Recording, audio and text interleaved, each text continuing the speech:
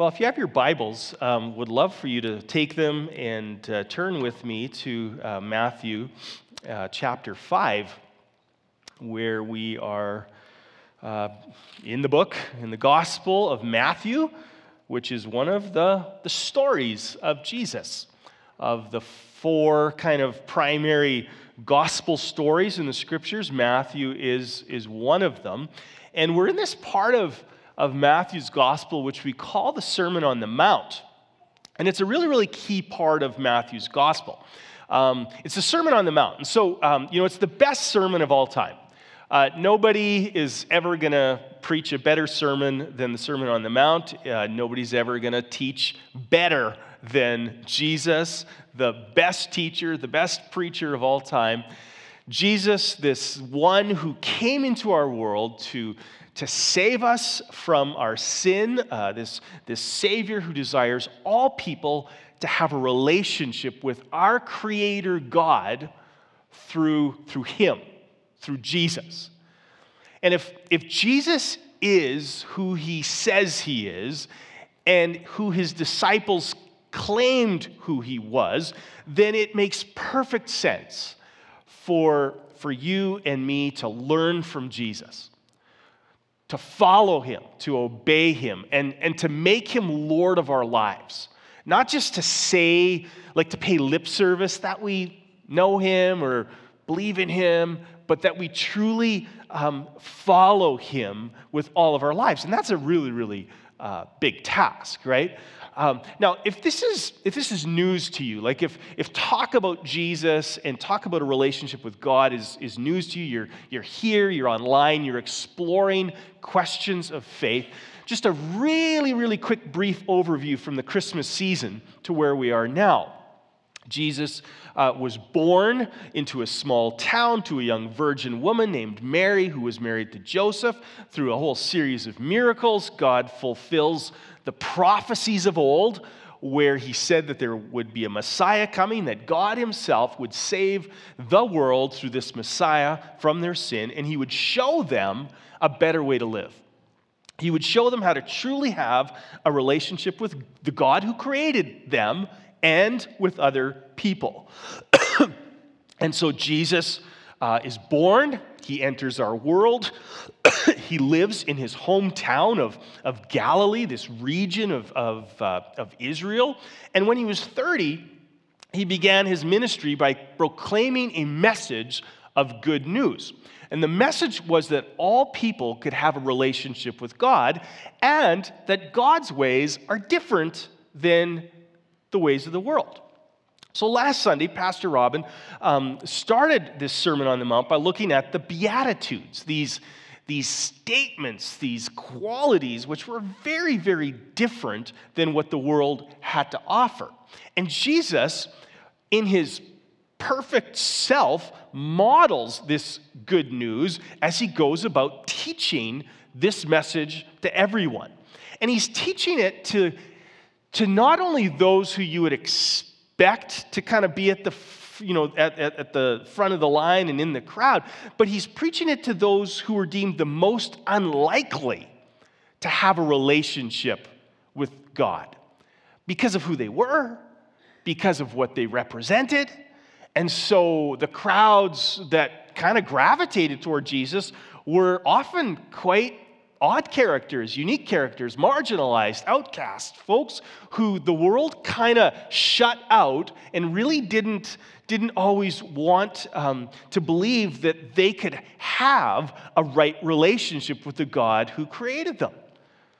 Folks, we might say, who really didn't have much to offer. They weren't especially gifted. They weren't overly attractive. They were just ordinary people. And Jesus comes along and He declares there is a place for you in God's kingdom. You could have a relationship with God.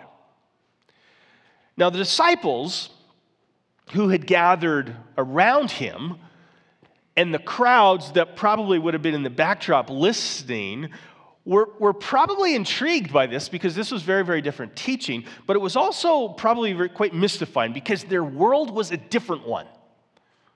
The values of their world were different than the values that this teacher was sharing, in front of them.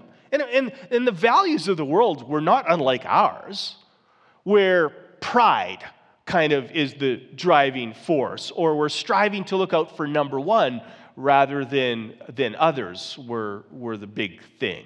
Or where revenge and retribution were qualities to be pursued when other people wronged you, or where physical strength and prowess was kind of championed over weaker kinds of areas of life.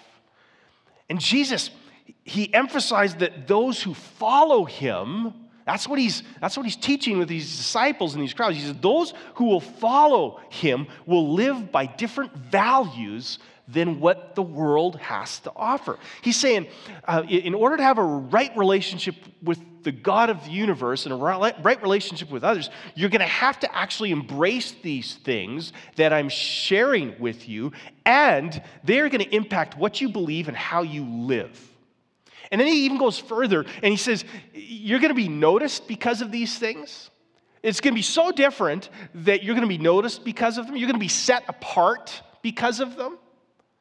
So, you can embrace the values of the world and the things that the world kind of, values. They can be a part of your life, but you're not going to be set apart because of them. If you follow me, you're going to be set apart because of these things. You're going to have an impact in the world because of it. And he paints these two very vivid pictures to his disciples to drive this home, which would have probably made really, really good sense to them. So this is where we're going to pick it up today in Matthew 5, verse 13 and 16. Jesus says, you are the salt of the earth. So he's teaching his disciples. He's teaching these people who want to follow him. He says, you are the salt of the earth. But if the salt loses its saltiness, how can it be made salty again? It's no longer good for anything except to be thrown out and trampled by men. You are the light of the world. A city on a hill cannot be hidden. Neither do people light a lamp and put it under a bowl. Instead, they put it on its stand, and it gives light to everyone in the house. In the same way, let your light shine before men, that they may see your good deeds and praise your Father in heaven.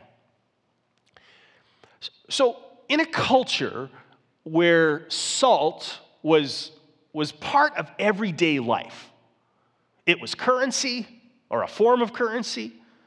It was a means to preserve food. It was a fertilizer in certain types of soil. Lit lamps were really, really critical in one-bedroom Jewish homes, critical for seeing and functioning at night. It's kind of hard to miss the significance of Jesus' words. He's saying, listen, folks, if you want to know what following me is like, if you want to know what living in the kingdom of God is like, follow me, but know that your life is going to look very, very different from all those around you who share different values, who kind of live by the values of the world. Jesus is saying it's not about you believing in me or saying that you believe in me and then interpreting my words however way you want and live however way you want. It's about living according to the values of our God, whom I perfectly represent. And as you live out this very different life I'm teaching you about, its value is going to be keenly evidenced all around you. Your life is going to make a difference. So think about the comments that Phil Pudlis shared last Sunday about those who were recipients of the Women's Winter Wonderfest. The recipients, if you remember some of the words, the recipients were humbled, they were astounded, they were valued, they felt valued, because a group of folks who are trying to follow Jesus, albeit imperfectly, demonstrated that those who are on the margins, our downtown women neighbors, and those who may not matter to many, have very little value to the world, but they matter to Jesus, and therefore they need to matter to us. Think about that. salt and light. Making a difference because the values of God's kingdom over the values of the world are being lived out. Think about the dozens of new immigrants who've been served by many of you. Dozens. Some have been fleeing countries where faith in Jesus is a no-go zone. Some have left everything behind because their homeland leadership cares more about political power and land than about those who live in the land. As you extend your hearts and your lives and your resources to the foreigner and to the outcast, you are salt and light. You are living out the values of the kingdom. You are making a difference in a world that desperately needs it. But why? Why do you do this? Why do we do this? Because our hearts have been changed and we've embraced the words of Jesus, who invites us to follow him and be his disciple, and we are trying to live from the heart. The things that really matter. We've responded to a message of repentance, of turning from self-reliance, from power, from greed, from selfishness, from envy, values that are not of God's kingdom or sin. We're trying to turn from those, and we're trying to turn towards God by reorienting our lives on Jesus and following him as our Savior. And that's what God does to every single person who surrenders their life to him, and they become salt and light. Which raises a question for us. As you think about this, as you think about your own life, in what ways am I salt and light? Jesus said, you are salt and light. You will make a difference. You will have impact as you follow me. In what ways am I salt and light? And I think the disciples of Jesus would have been a little shocked to hear Jesus begin his teaching this way, because their understanding, remember, was a little bit different. They understood that in order to live in a right relationship with God and with other people, they needed to follow a long list of rules. Long list of rules. And as long as they were living in accordance to the long list of rules, the letter of the law, as long as they were doing that, they thought they were doing okay. So here's a fun fact. Maybe you knew this, maybe it's brand new to you. So the religious leaders of the day, so they would have been the Pharisees. They would have been lay people who were really, really unbelievable Old Testament scholars, right? And so these religious leaders calculated that the law, or we would say the Old Testament or the First Testament, and then we would even boil it down even more to the Ten Commandments, they believed that those 10 commandments were best understood if you took those 10 commandments and then you actually expanded and extrapolated them, and guess what? They started making all kinds of rules and laws and prohibitions until they got to 613. 613 commandments and prohibitions. Imagine.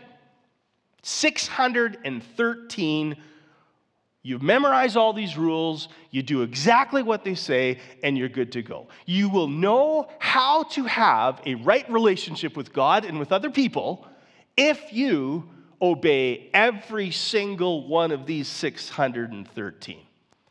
You know, on Friday, before I came home from the office, Leanne had asked me if she had texted me and she had said, can you pick up some buns from the grocery store? We're gonna have soup and buns tonight. Can you pick up some buns?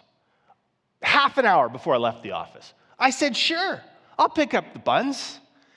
And I proceeded to leave the office, and I proceeded to drive right home. I couldn't even remember one thing picking up buns for my lovely wife who just asked me to do something very, very simple. One thing. Couldn't remember it. 613? Right. Yeah? Not going to happen. And the master Pharisees, the guys who really knew their stuff, and they held those laws high, and they tried to ensure that the law, as they interpreted it, and as they misinterpreted it, because that was a lot, was kept. And they took those laws very literally, and they came after you if you were missing something in that rule book. So sure, one might obey the law literally, but if nothing really had changed from within, the place where your values and your priorities really lie, nothing's changed. See, if your heart hasn't changed, it really doesn't matter what one does on the outside. It's all just a big show and sham. The salt becomes worthless, and the light actually isn't really light. How many of us here, if you're so honest, how many of us here have ever thought that being a Christian or having a right relationship with God was about following a bunch of rules? Who's honest enough to raise their hand about that? Yeah. There have been times in my life when that has been the case. Maybe sometimes it's our background or origins, maybe a church that we, grew up in. Any first century Jew and law-abiding Jewish person in Jesus' day would have believed that living in a right relationship with God and with others consisted of conforming to this long list of 613 rules.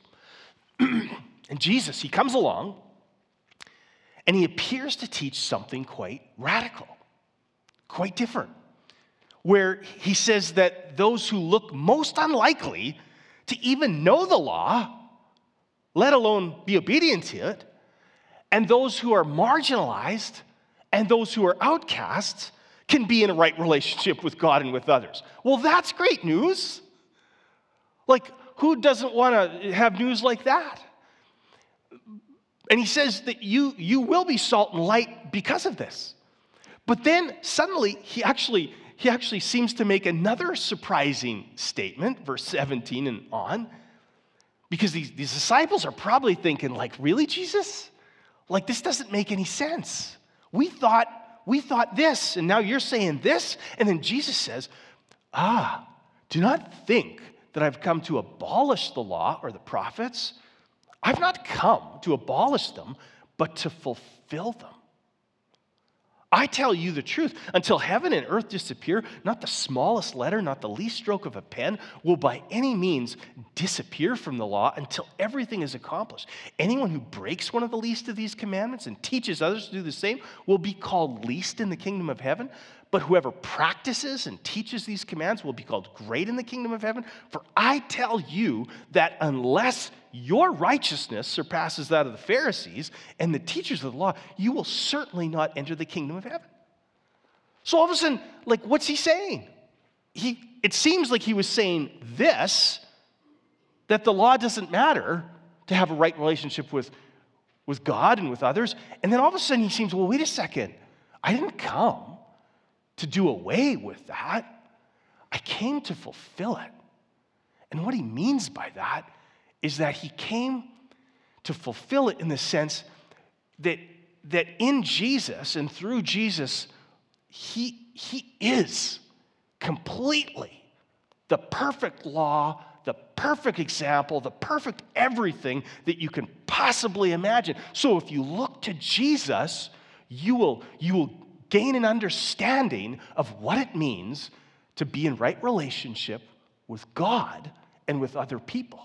You will be living in his kingdom. You will be living out the values of his kingdom, and you will make a difference and be salt and light. So what does that look like? Where does one begin? How can one live in the kingdom of God and be salt and light in our world, making a difference? Let's get practical. So Jesus, he starts to share a number of examples about what this looks like. And I don't think he probably is saying everything there is to say about everything. I think he probably chose a handful of very, very practical examples that would have been applicable to these disciples and these crowds that were listening. He probably could have shared many, many more, but he chooses a handful of examples in terms of what does this look like to live out the kingdom of God. I'm just going to share two this morning, and I think after we share the two, I think you're going to get the sense as to what it means, and you can kind of take it from there and start to ask yourself the question, what does this mean for me? The first few examples are all about our relationships with other people. So, you want to live out the values of God's kingdom? You want to be salt and light in the world. You're not sure where you're all being effective or having an impact, making a difference in the world. Well, Jesus brings up the sixth commandment. He says, you've heard that it was said to the people long ago, do not murder, and anyone who murders will be subject to judgment. Notice that Jesus begins all these examples with, you have heard that it was said. You have heard that it was said. The law. You've heard that it was said. All those 613, you've heard that it was said. Everyone's heard these words. Don't murder. Don't do it. It's not good.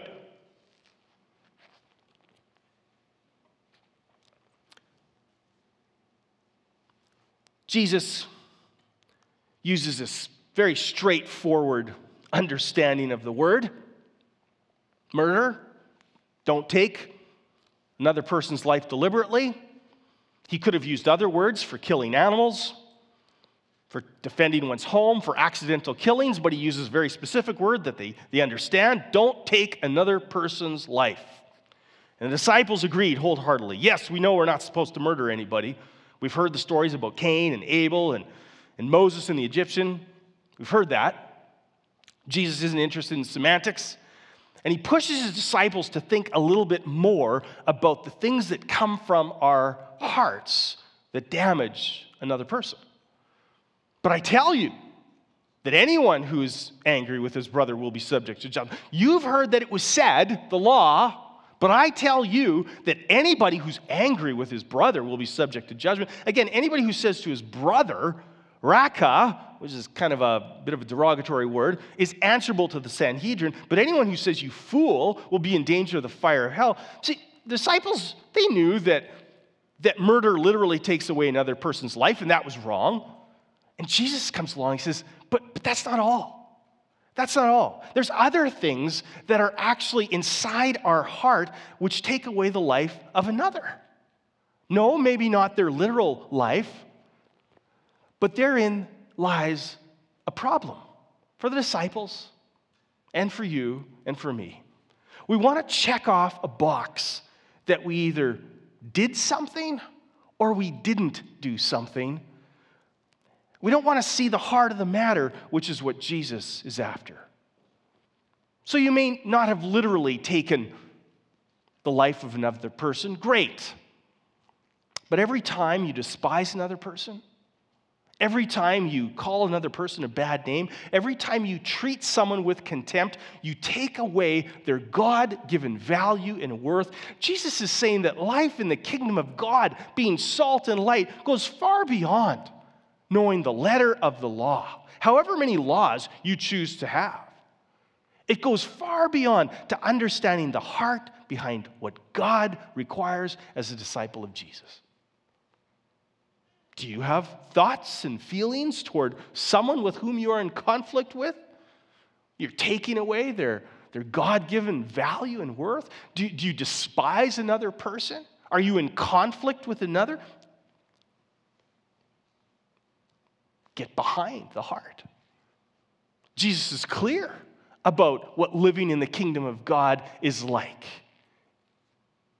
says, therefore, if you are offering your gift at the altar and there remember that your brother has something against you, leave your gift there in front of the altar. So you go, whoa, I know of somebody who actually has something against me.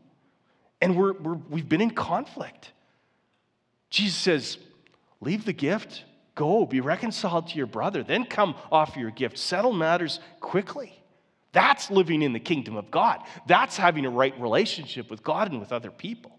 Wow, can you imagine the implications for your life, for my life, for our church family? Right relationships. So unresolved hurt, conflict, anger, bitterness, pain in one part of the body impacts the whole. What kind of salt and light are we? Let's not pretend to live out the kingdom of God by proudly claiming we've never killed somebody, while all the while harboring a grudge against someone or emptying their life of value by saying things about them and not dealing with it. You see, our ability to be salt and light and make a difference is dependent on how we deal with other relationships in our life. It's a matter of the heart. That's just one example. How about adultery? Jesus said, you've heard that it was said, do not commit adultery. Disciples are going, oh yeah, Jesus, we've heard that. We shouldn't have sexual relationships with one who is not our wife. That is the literal interpretation that they would have known. And Jesus is probably thinking, I know you've heard that, but do you really understand the heart behind it? And are you willing to live it out? And then he goes on. I tell you that anyone, you've heard it said, but I tell you that anyone who looks at a woman lustfully has already committed adultery with her in his heart. If your right eye causes you to sin, gouge it out, throw it away. It's better for you to lose one part of your body than for your whole body to be thrown into hell. Take radical measures to do what needs to be done, Jesus said. And if your right hand causes you to sin, cut it off, throw it away. It's better for you to lose one part of your body than for your whole body to go into hell. Yes, Jesus says, it is great that you've not committed the physical act of adultery. But if in your heart, at the core of your being, you are fed and filled with impurity from lustful thoughts, from poor choices, from X-rated movies or friends or music or pornography or prostitution, there is no difference than the act itself. So don't pretend you're living in a right relationship with God and with others. Don't pretend that you're living in God's kingdom if your heart has not changed. It's just a show and sham. It's a matter of the heart. See, when our hearts have been changed from within, it is our love for God and our love for our neighbor which motivates us to live the way God truly wants us to live. Life in the kingdom of God. And if you think that's a big task, it is. Because right at the end of this passage, I just gave you 2 examples, but I think you're getting the sense of what you need to do and how you need to kind of look at the text to ask yourself, am I living in the kingdom of God? Am I being salt and light, or am I just living a show? At the very end of this passage in chapter 5, verse 48, Jesus says, be perfect, therefore, as your heavenly Father is perfect. Whoa! That's not just a big task. It's impossible. But who's our example? Jesus. The ultimate example of God's love for the world, for all people. Even when they do us wrong, Jesus is the best example. Jesus is the best example when temptations draw us away and he's inviting us to purity. He's the perfect example of truth-telling and loving our enemies and reconciling relationships. He's the best of everything. And most important, he is the perfect sacrifice. So when he died for your sin and mine, nothing more needed to be done in order for you to have a relationship with God. You can do so through Jesus. You don't need 613 rules or however many you want to make. What you need to do is to pursue Jesus, to receive him as your Savior, to love him, to obey him, and then you will be on the right track. And while it seems like an impossible task to be perfect as our Heavenly Father is perfect, the language is perfect or future tense. It's language of hope. It's language of promise. Someday, we are going to be presented to God, our perfect Heavenly Father.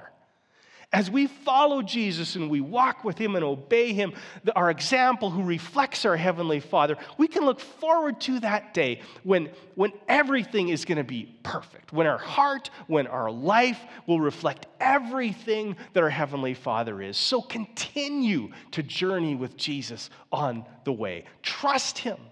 Learn to obey him more and more. Build your life on him and watch what he will do as he transforms you day by day by day. Let's stand together as we pray.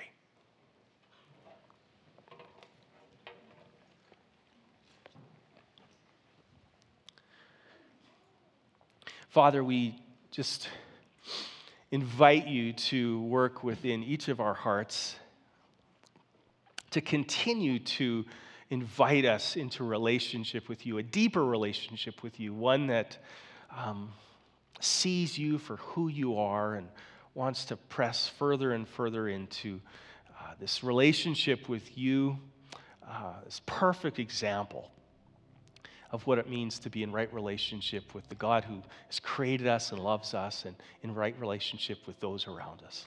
Lord, would you apply this word to each heart accordingly? Would you help us to see what you see and then to obey what you ask of us? And we thank you in Jesus' name. Amen.